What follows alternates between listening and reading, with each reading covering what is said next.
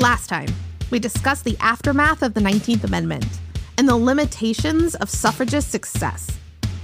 So while women's rights activism certainly continued, it did not compare to the widespread organization of the suffrage movement, and would not again until the 1960s.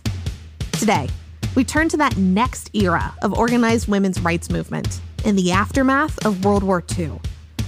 The revived feminist movement was influenced by the civil rights and anti-war movements that came before it, and experienced similar conflicts among the movement's members.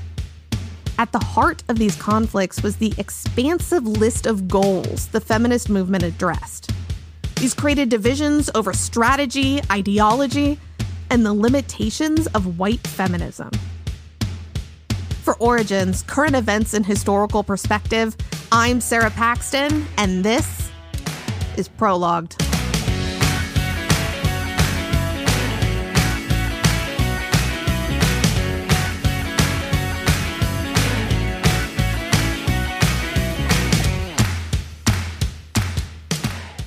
World War II was a critical turning point for gender and race relations in the U.S. Women and people of color played vital roles in the war effort. Men of color, including African Americans, Latinos, Chicanos, and Japanese men, served in the armed forces in large numbers. Meanwhile, women and those who didn't enlist were called on to fill the soldiers' place in the industrial world, working jobs that had been previously viewed as unsuitable for women, like in munitions plants or airplane factories. And this was seen as a good thing, a patriotic thing. You've seen the pictures of Rosie the Riveter, the tough yet feminine image of a woman in an industrial jumpsuit and a red bandana, flexing her bicep to show that women were indeed strong enough to perform industrial tasks. And American women did. These female workers not only served the home front, they also constituted a crucial piece of the American war effort. When the war ended and all the men came back home, it was expected that everything would return to normal, that women would return to their homes, vacating their positions as the men came back to take their jobs, and the minority communities would again settle on the fringes of American society. The integral role women and minority communities played in World War II, and the message that involvement in the war effort made them patriotic citizens, radically affected the gendered and racial image of an American who deserved equal rights and protection under the law. Because so many Latina and Chicana women participated in the war effort during World War II, either here on the home front, going into the defense industries, or even offering their service in uniform in the American military, many Latinas and Chicanas did, in fact, I think, become much more politically aware and conscious of a number of issues affecting their communities, especially women who had moved into the workforce. That is Dr. Lilia Fernandez, who you first met back in episode 1. Dr. Fernandez is a professor of 20th century Latino and Chicano history at Rutgers University, who told me that not only were the women in the Latino and Chicano and African American communities less willing to return to the pre-war status quo, they organized. So one of the effects of World War II on those veterans who were coming home, not only in the African American community, but among Chicanos and Latinos as well, was to give people a greater consciousness of their rights and of what their citizenship meant here in the United States, since they had gone abroad and fought against fascism and against Hitler and in defense of the freedoms that Americans enjoyed. So women became involved along with men in different kinds of civil rights organizations, I guess we could call them, and also veterans' rights groups. The American GI Forum, which was founded in Texas right after World War II, for example, was an organization that started to advocate for and defend the rights of Mexican-American veterans primarily initially. And this affected women as much as it did men because in many cases they were fighting for the benefits that veterans were entitled to, GI benefits, for example. And so that began to mobilize women at this time. There were also women involved in educational campaigns, trying to fight against the segregation of public schooling, working on dismantling segregated public accommodations and other kinds of practices in public spaces. These efforts of the Latino and Chicano communities mirrored those of African Americans in the post-war years. In the immediate aftermath of the war, minority communities lost much of the social and political progress that they had gained during the war, frustrating the African American community who fought to achieve the quote-unquote double V, victory over fascism overseas and victory over racism at home. The civil rights movement developed through the 1940s, escalated during the 1950s with victories such as Brown v. Board of Education declaring school segregation unconstitutional, and exploded during the 1960s. And Black women were at the heart of it. Black women have always been a driving force behind African American activism. In earlier episodes, we've talked about important Black female activists like Nellie Griswold Francis and Ida B. Wells. Black women's role in activism goes back further to women such as anti-slavery advocate Harriet Jacobs, a former slave whose memoir is still used to educate Americans about the horrors of the American slavery institution. After the 19th Amendment, Black women developed organizations like the National Council of Negro Women. The NCNW was formed in 1935 as an umbrella organization for the scattered Black sororities and professional Black women organizations. And during the 1940s and early 50s, the NCNW was marginally involved in the civil rights movement by supporting efforts to end lynching and school segregation, and they became significantly more involved in the 1960s. The civil rights movement also served as both an inspiration and a training ground for feminists. Up until the 1960s, equal rights for women and people of color were considered separate issues, a belief that by then was accepted as fact by both activists and legislators. But women's discomfort with a post-war return to feminine domesticity was already brewing. Many women were disillusioned that their employment opportunities were once again low-paying women's work after they had experienced more opportunities during the war. And for these women, they struggled with the housewife experience that was the new middle-class definition of success. Betty Friedan was one of these dissatisfied women. Friedan was well-educated, and after turning down an opportunity to pursue her PhD, she worked as a journalist before being fired in 1947 when she was pregnant. After that, she was a housewife. In 1963, Friedan wrote about feeling unfulfilled as a housewife. A blockbuster book, The Feminine Mystique's discussion of the quote-unquote problem that has no name, resonated with American housewives and galvanized the second widespread, organized women's movement. And many of these new activists started by participating in the civil rights movement. The civil rights movement had a tremendous impact in terms of women's mobilizing and women's activism. That's Dr. Susan Hartman, who you may remember from the last episode, a historian of 20th century women's history at The Ohio State University. Some women who became feminists got their start, actually, in working for women's rights, for Black civil rights.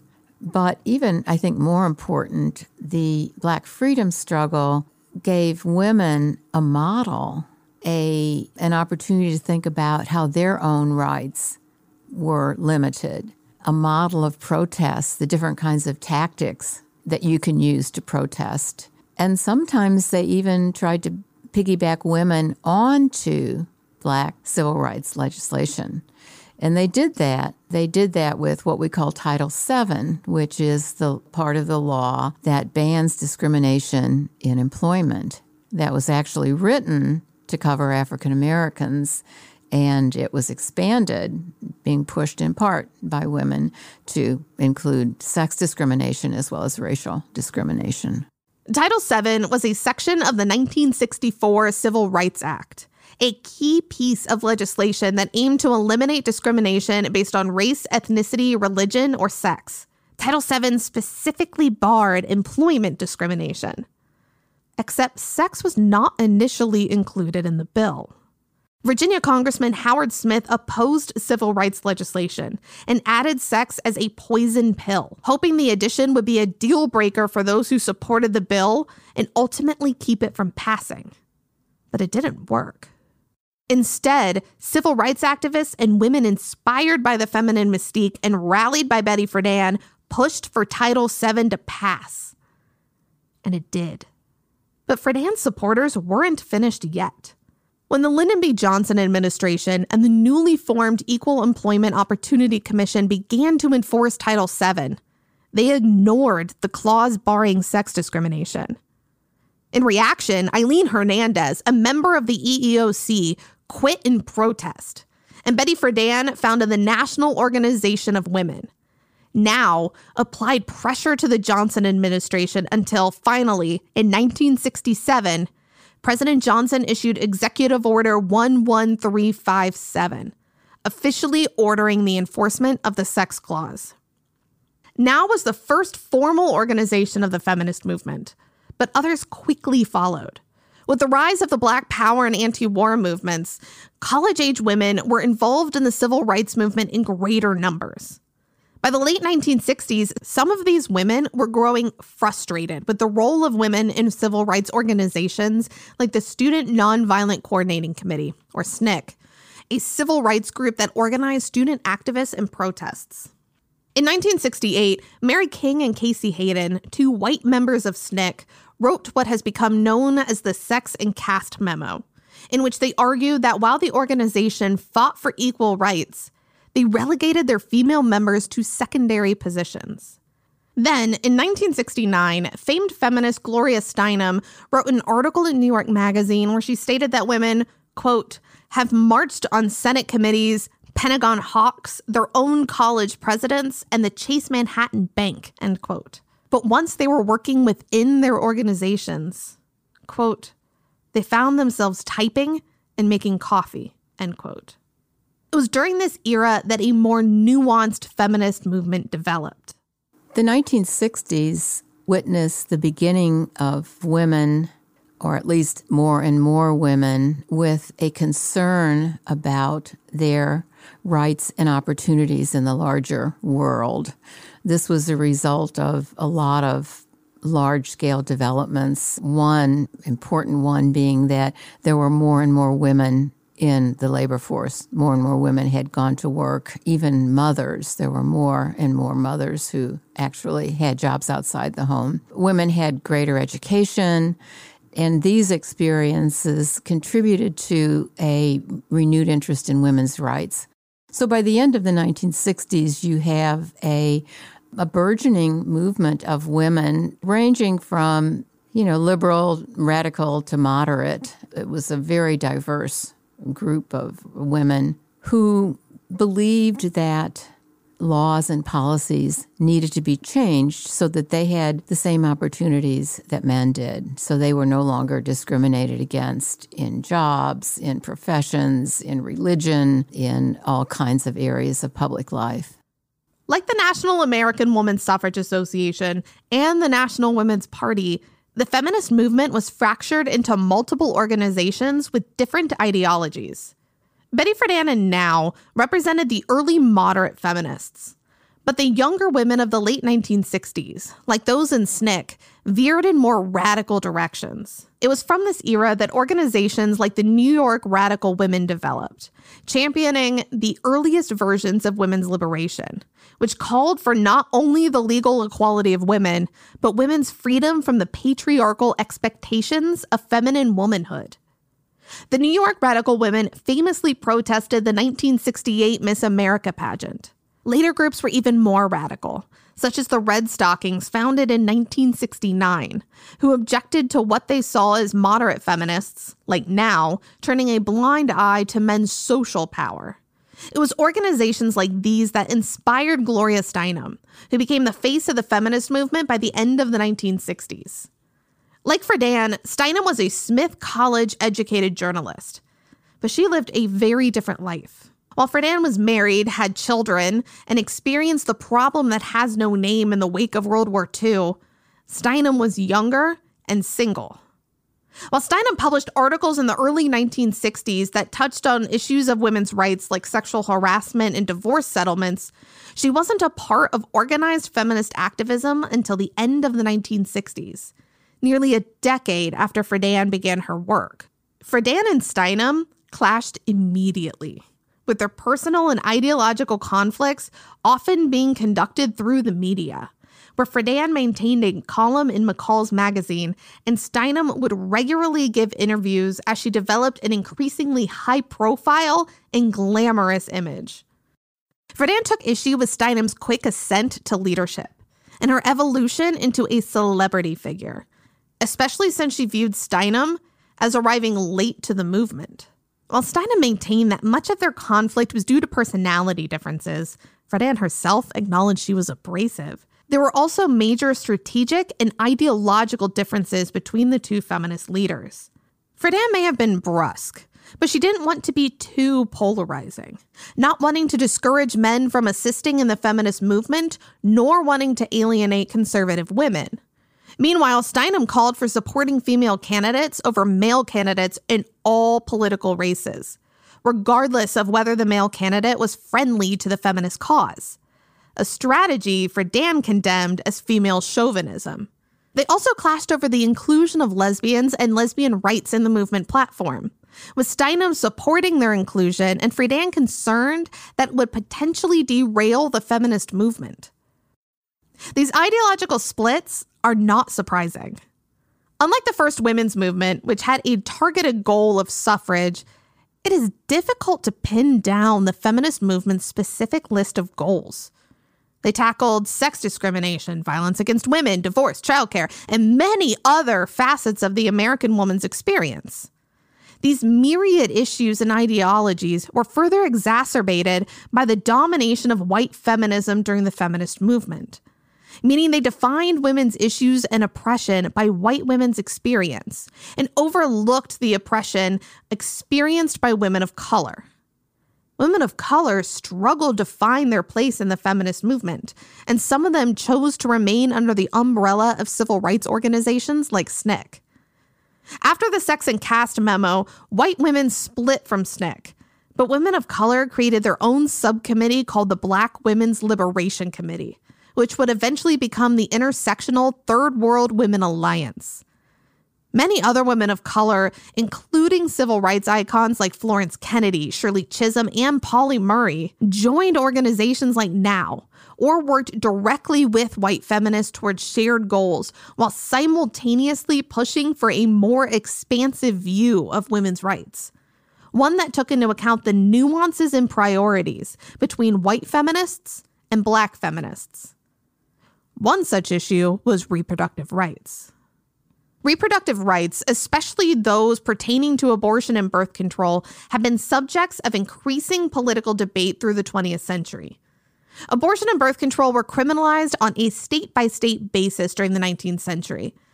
But this usually allowed for abortions to be performed if the woman's life was at risk. In a time when childbirth was extremely dangerous for women, middle-class and elite women could seek out a sympathetic doctor and obtain a legal abortion. Working-class women and women of color often couldn't afford medical care, let alone a sympathetic doctor.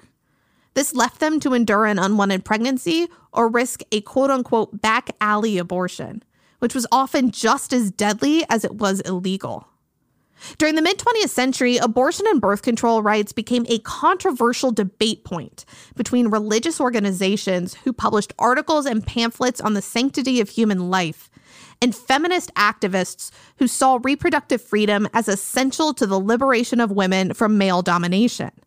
For both white women and women of color, reproductive freedom was important.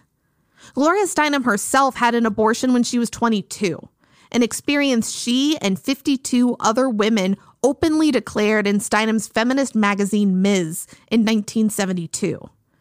Frances Beale, the head of SNCC's Black Women's Liberation Committee, supported abortion rights by saying it was the right and responsibility of Black women to determine when or if having children would benefit the civil rights movement. Further, according to Dr. Fernandez, for women of color, reproductive rights meant full control of their own body, a right that had been denied to them for centuries. Women were involved in campaigns for women's rights, advocating for reproductive justice, fighting for equal pay, fighting for an end to employment discrimination. There were a lot of Chicanas and Latina women active in these kinds of issues and these kinds of struggles. One of the probably big differences between Chicana and Latina women's participation and that of white women's participation in reproductive issues, for example, would have been that Chicana and Latina women, probably alongside Native American and African American women to a certain extent also, would have been fighting campaigns also at this time against forced sterilization practices, which were happening in some public hospitals, and not only here in the United States, but in Puerto Rico as well. That had been a longstanding practice, I think dating back to the 1940s and 50s. So when it came to reproductive rights or reproductive justice, their activism was not only animated by access to abortion, but also by access to birth control and having the freedom to choose when to have children and having them in a safe environment and being able to make the choice of when women might want to restrict their own fertility or, have some kind of control over it. Since women's role in American society was as wives and mothers, going all the way back to the patriotic Republican mother we talked about in episode 1, the road to reproductive freedom, especially abortion access, was anything but smooth. Unlike with the 19th Amendment, lobbying states and legislatures was proving ineffective. In the late 1960s, several states moved to loosen the criminal restrictions on abortion access. But these reforms faded, and the topic was controversial and politically toxic, with feminists failing to make abortion access a plank in the 1972 Democratic Party platform. Feminists themselves were also targets of sexual harassment and negative propaganda, with Gloria Steinem being diminished to just a slut from East Toledo by one male critic, and activists being labeled bitches and bra burners, derogatory titles that stuck to feminists for decades. The political failure of legislative efforts turned reproductive rights activists to a more promising venue, the courts. In 1965, Griswold v. Connecticut, which barred government interference in the use of birth control between married peoples, opened the door to using the legally ill-defined right of privacy to support ending the criminal ban on abortion. By 1970, abortion rights cases began to pop up all over the country, but it was in Texas where the key challenge would be heard. 21-year-old Jane Roe, who would later reveal herself as Norma McCorvey, challenged the Texas ban on abortion as unconstitutional, using the same amendment invoked by Griswold. Roe won. Texas appealed. And on January 22nd, 1973, the Supreme Court of the United States decided Roe v. Wade, declaring strict abortion bans unconstitutional.